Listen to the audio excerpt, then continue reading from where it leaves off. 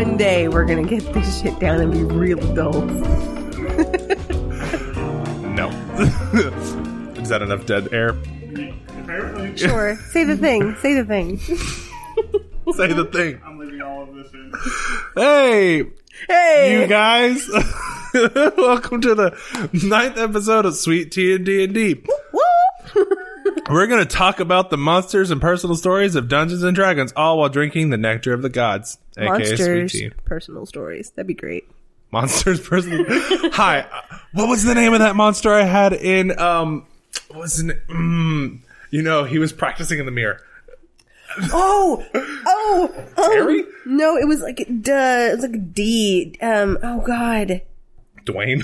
Oh God. Keep going. I'll think of it. I'll talk about that in a bit. So he was my favorite enemy I ever made. So cool. Yeah. Today I'm going to talk about Grimlocks, which can be they can be pounded. Jesus. Probably. They are humans technically. So once they've been pounded, they can be founded on page 175 of the Monster Manual. They first appeared in the Fiend Folio for first edition. I wasn't listening. What the hell are we talking about? Grimlocks. Grimlock. Yeah. Okay. They are based off of H.G. Wells' Morlocks. That is one racist motherfucker, if I'm going to bring that in. H.G. Wells, so racist. I don't know. I don't know who that is. So racist. His cat's name was the N-word. Yeah. That's not funny. Not at all. Because he was racist. Sorry, guys. That's nervous laughter. That's not like actual laughter. Like, holy cow, who does that? Yep. So, Can you imagine if you lost your cat? You're outside looking for it. Here, no. I can't. look at his stories. God. Every single one of the villains or people who are not acting properly are not white. Oh, And if they are white, they're in some weird interracial relationship, so therefore why they you are gotta unclean. be so rude? He was so racist. So, I'm going to give this physical description, which Jamie is going to attempt to draw. And let's see. Grimlocks are humanoid creatures. Oh, by the way, you can find these drawings on our Instagram as well as our Twitter, because we link all those together. And Facebook. And Facebook, which search us on Facebook, Sweet Tea and D&D. Is it all one word or not? It's all separate words. It's all separate words. Also, we're all separate words on Spotify too, just in case that comes up. Yeah, I just had to tell somebody that because I wasn't doing it right. So, Grimlocks are humanoid creatures and have slightly scaled gray skin that was usually scarred from hunts through constricted passageways. Centuries of living in darkness left their entire species blind and vulnerable to light. Perhaps the most striking feature of a Grimlock was the complete absence of eyes or eye sockets. Oh, God. Blank skin stretches across the upper face, giving Grimlocks a shadowed masked visage. It is the gray-skinned creature... Oh, so the best description I can give you from the book, they have wide gaping mouths, but to cover that, when they close their mouths, they have the most glorious double chin. Like, it's like gout swollen double chin. Like he's Kind of like a snuggling... frog. Yeah, like a bellowing Or frog. Mr. Goiter.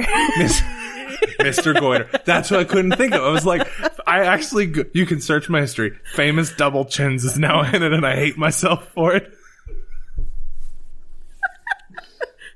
Take that, big brother. Famous double chin. Have a good night, NSA. So for their kind of background, they are debased cultists. And again, I'm following this track pattern of these are all servants of mind flayers, to the point where these guys were actually servants to the point where they started their own cult for mind flayers. The mind flayers invaded human races, priests, and started forcing them to do weird cultish practices so that they could start worshipping mind flayers. And in a lot of mind flayer history, whenever there's a collapse of their society, so say they're no longer worshipped, something failed, they were caught, it starts a war between all of the cults.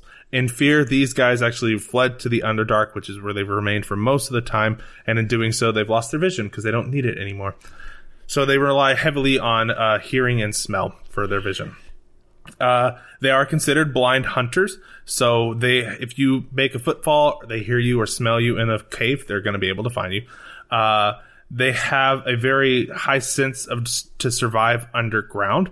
The smell of sweat, flesh, and blood awakens their hunger, and they can track you like a bloodhound, which means they have keen senses for smelling. Smell. I keep saying keen senses of smelling. I will eventually learn the word. However, because they have no eyes, they cannot be fooled by illusions or misperceptions and are fearless when it stalks its prey. So these creatures have great hearing. It can speak in low tones that most humans cannot hear, which I spelled H-E-R-E because I'm an idiot. The smell of sweat, flesh, and blood awakens their hunger, and they can track you like a blood hunter. Without vision, it cannot be fooled by illusions or misperceptions, and it is fearless when it stalks prey.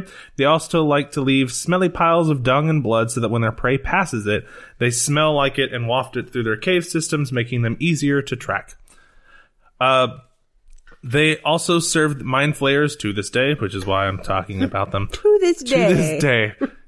Terry the Grimlock loves to serve the mind flayers. So they do recall the war that drove them underground, and to them it hasn't truly ended yet. So they continue to return to the surface world to abduct captives for their Illithid masters to be used in gross rituals. So for the stats, they are medium humanoid, neutral evil creatures. They have an armor class of 11, an HP of 11, or a max of 18. Their speed is 30. They have a +3 to strength. They're like Lenny Strength from Of Mice and Men. +3 to strength. God damn. Too dark? Nah. +1 to dex, +1 to con, -1 to intelligence, -1 to wisdom, and -2 to charisma. They're not pretty. They are not proficient in any saves. They have a +5 to athletics, +4 to perception, and a +3 to stealth. They are blinded. It is a condition listed in the book at all times. They are considered blinded. However, they have blind sight up to 30 feet, unless they have been deafened, which they only have blind sight up to 10 feet, because that's as far as they can smell you, I guess. Anything beyond this radius, however, they are considered blind and cannot sense. They have a passive perception of 13. They speak Undercommon and have a challenge rating of 1/4. So blind sense is what they're using to detect their enemies. They are unable to use blind sight while deafened and unable to smell. Keen hearing and smell gives them advantage on these perception checks. And then lastly, they have stone camouflage, which is advantage on I'm running out of postcards and you're killing me now. Index cards. There are these things. They're called stores. I don't like going They have these They're as... salty. Lastly, they have stone camouflage. Yeah, keep going. Just keep going. Lastly, they have stone camouflage, which gives them advantage on dexterity checks made to hide in rocky terrain. Their actions include Spiked Bone Club. Why are you being so forceful about it? Spiked Bone Club. They have a +5 to hit. They do 1d4 +3 bludgeoning damage and an additional 1d4 piercing damage from, the bones. What if you get an infection from that? How bad would that be? Did y'all hear about the lady who died from the neti pot? The amoeba. Yeah, she had the brain-eating amoeba in her neti pot. Dead. Oh, God. Yeah. Fun, right? Sorry, lady. Sorry. Sorry. Yeah, sorry. I'm so sympathetic. That's why I don't use neti pots. So, as for tactics, these guys are not intelligent, given that they have a -2? Yeah, -1 to intelligence and -1 to wisdom. So, they are mainly there to serve their masters. So, what they're going to do is just collect bodies for their fun little Illithid masters. One thing to remember, though, is that the Illithids generally use the bodies for the brains. So, once they're finished with the brains, the Illithids commonly just give them the corpses to snack on. Gross. So, fun. That's like your meal prep for the week. So, that's how I kind of imagine it. They're going to try to kidnap people and take them. Hopefully not killing them so that they can use their brain for sick, twisted things. I like the idea of them taking a party member, and then that party member maybe is taken without the others knowing. Mm-hmm. And if that's the case, then the Illithids might turn them into Intellect Devourer thralls. And then I think it would be fun if the Grimlocks were upset because they didn't get a free meal out of it. Because if it's a thrall, that means the body is still used. I'm sorry, it looks like you drew boobs on it. She It did. does kind of have boobs on it. It does have boobs. But it's a man. Yeah, so his man boobs. So, I believe we're ready for yours. Cool. Awesome sauce. I did centaurs. I gotta draw a centaur. Yeah, you do. Fuck off. Bitch. It's just a thorn. Check episode 8 for that one. So centaurs, as everyone listening should know, are a half horse, half human hybrid, which I'm very interested to know the beginnings of. It was one lonely night at the farm, and then the world changed forever. So hand me that. Bookity book. It's a thing. The thing of Hold on. knowledge. I have to give you that uncomfortable silence while I pass you this book. Thanks, episode 7. It's a great episode, guys. Y'all should go check it out. We are really friends. We don't act like it, but we do like each other. So centaurs are a large monstrosity. They're neutral good. They're nomads. You can generally find them roaming the countryside by the hundreds. Alright. You gotta start with that story right now. Because I don't think they listen. Okay. So it doesn't matter if they listened. She was a new DM and she needed to do something to keep us on the right track. And that's what she came up with. No shame. You gotta do what you gotta do. We were playing a game with some friends of ours and the DM was a new, brand spanking new DM.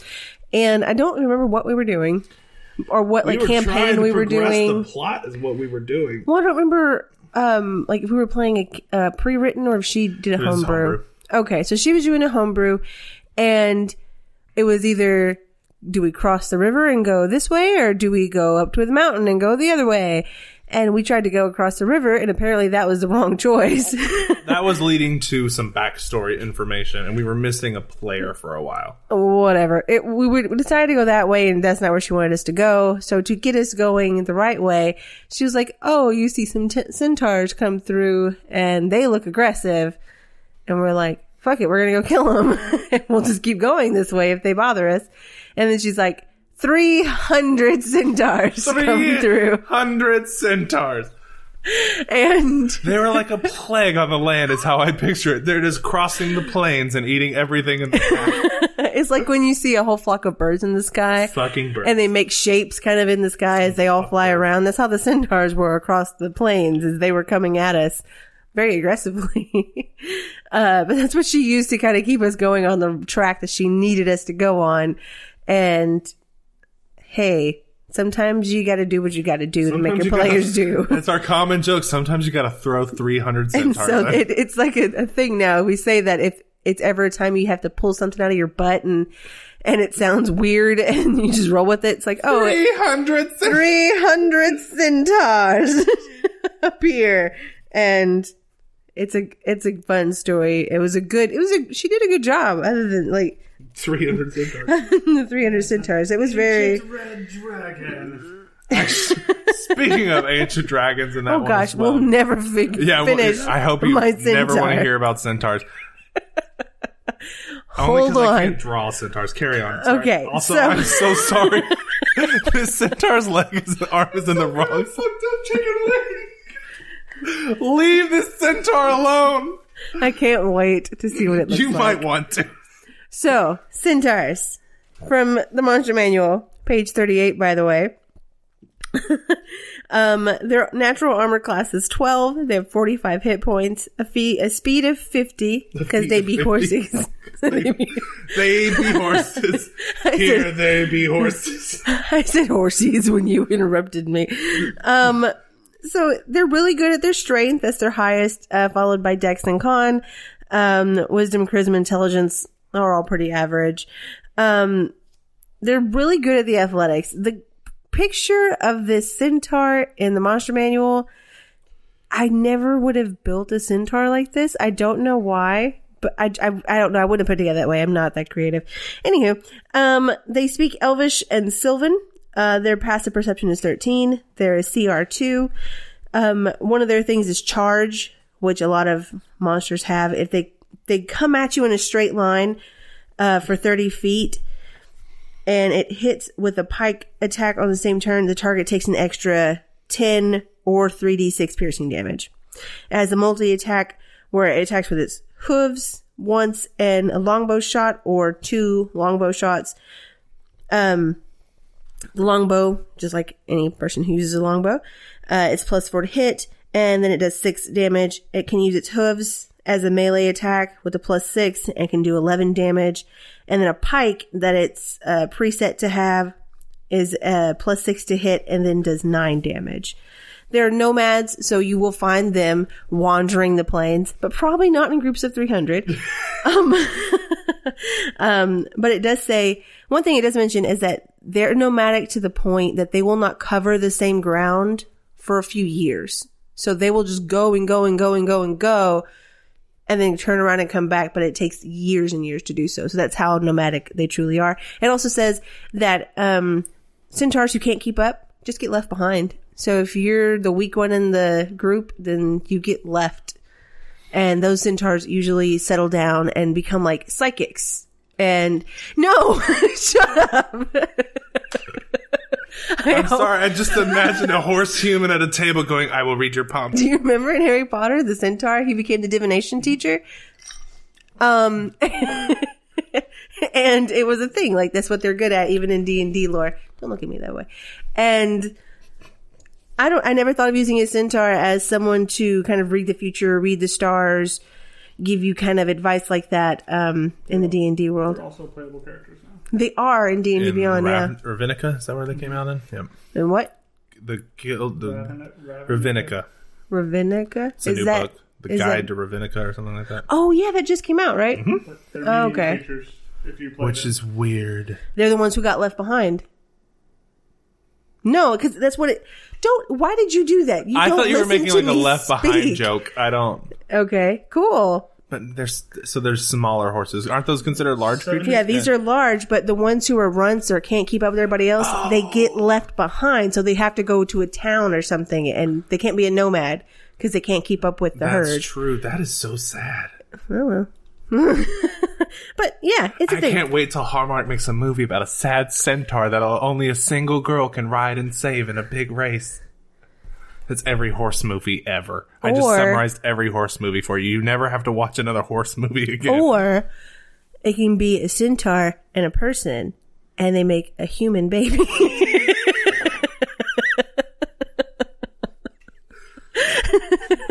You're going to be covered in tea by the end of this because he keeps spitting back into his cup and still drinking it, you disgusting thing, you.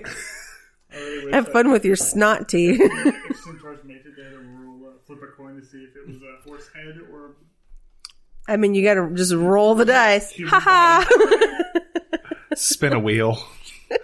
Horse head, horse baby, horse baby. That's all I got on centaurs. It's horse. There's so much lore on the centaurs. I wasn't even going to look it up, mostly because this is very last minute for me. Shh, don't tell anybody.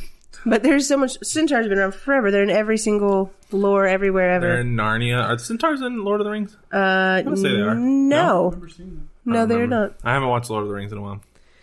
Or read the books. How dare you? Thanks. What are you, J.R. Tolkien? But there's, in our books that we read, the Rearden, he has centaurs. He does. They're the party ponies.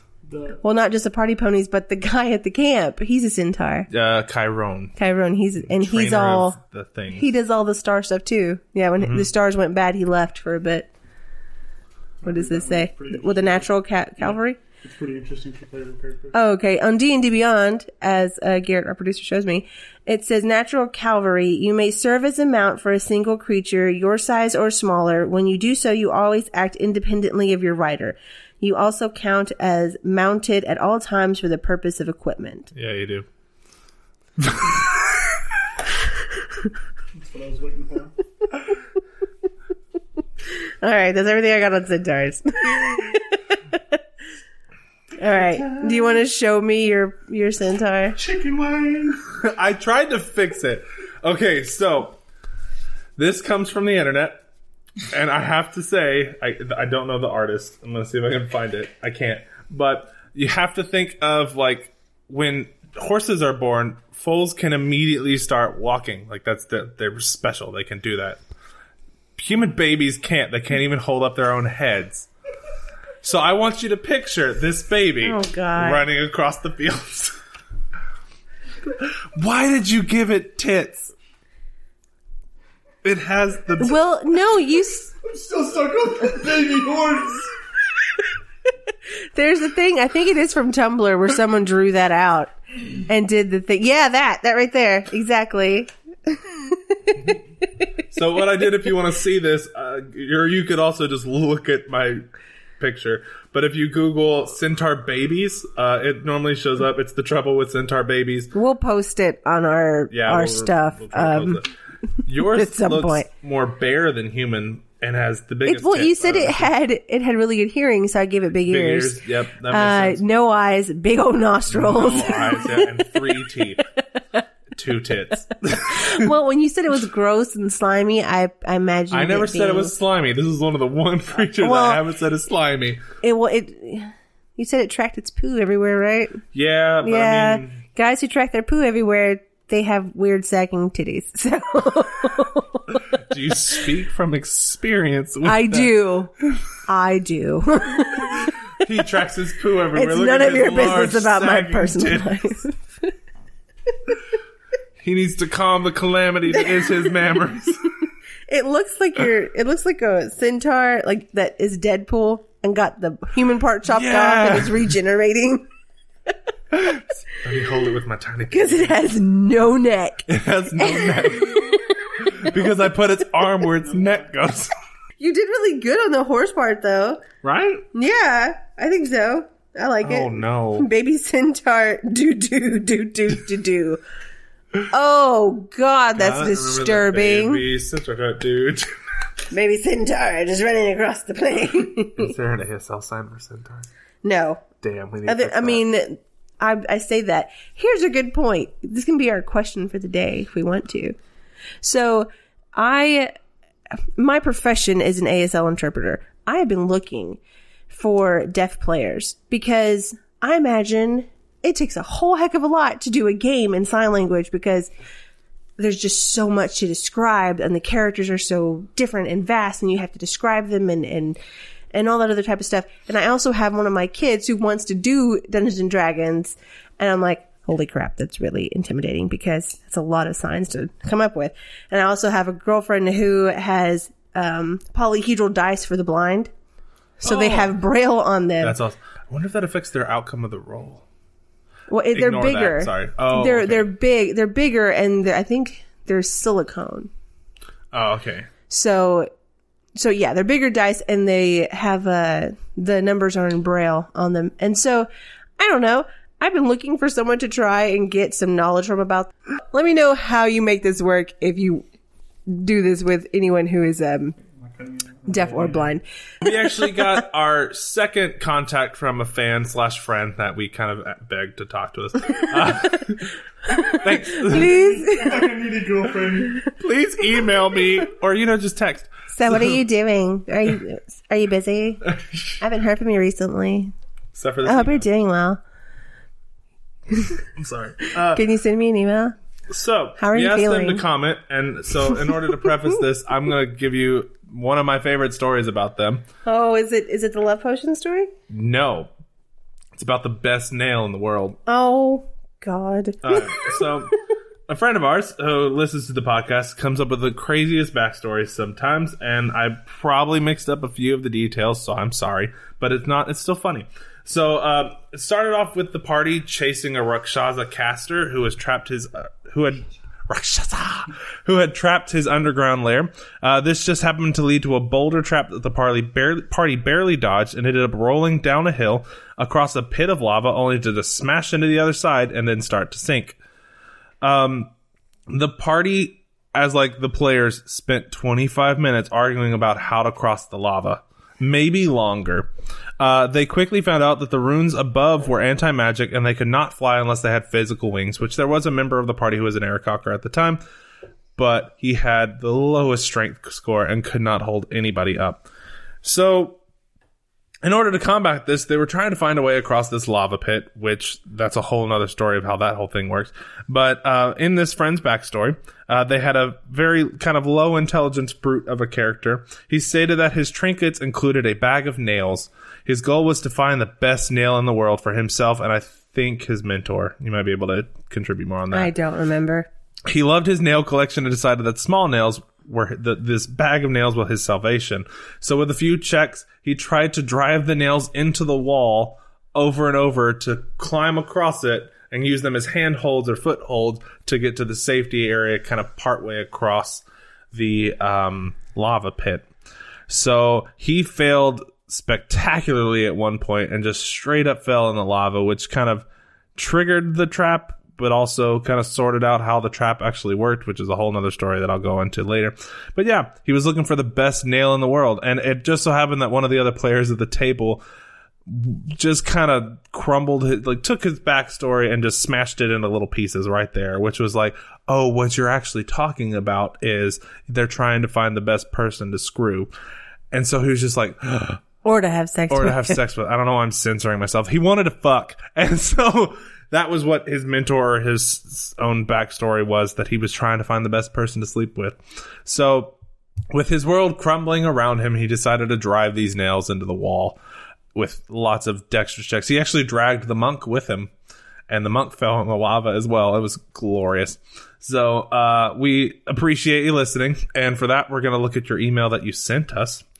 So this is kind of your comments from, I believe, episode 5 and 6.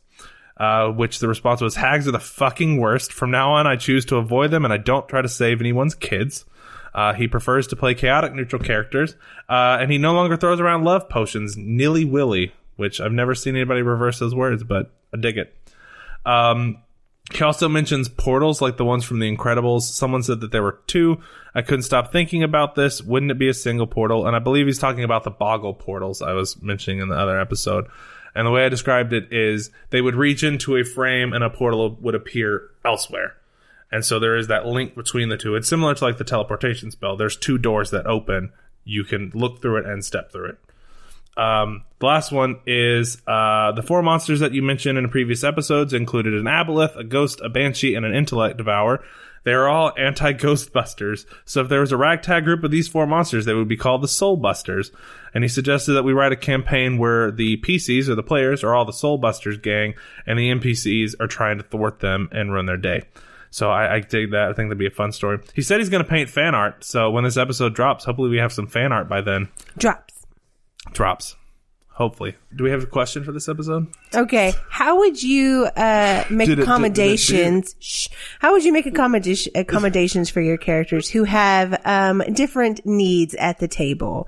Whether it be they have hearing things. We've played with other players who don't sign, and they had a hearing loss, and it was just a matter of everyone turn taking when speaking and talking directly to them. And this was one of Nick's games. I was at his table for one of his. Remember, he did a game at that store locally too. Mm-hmm. One of his players that came in had a hearing loss, and it was just we all had to make sure we kept eye contact, looked him in the face when we were talking to him. One person spoke at a time, so they could hear everything clearly. Was I there for that? No. Okay, then I do not recall. That's why you don't know this story. But that's cool.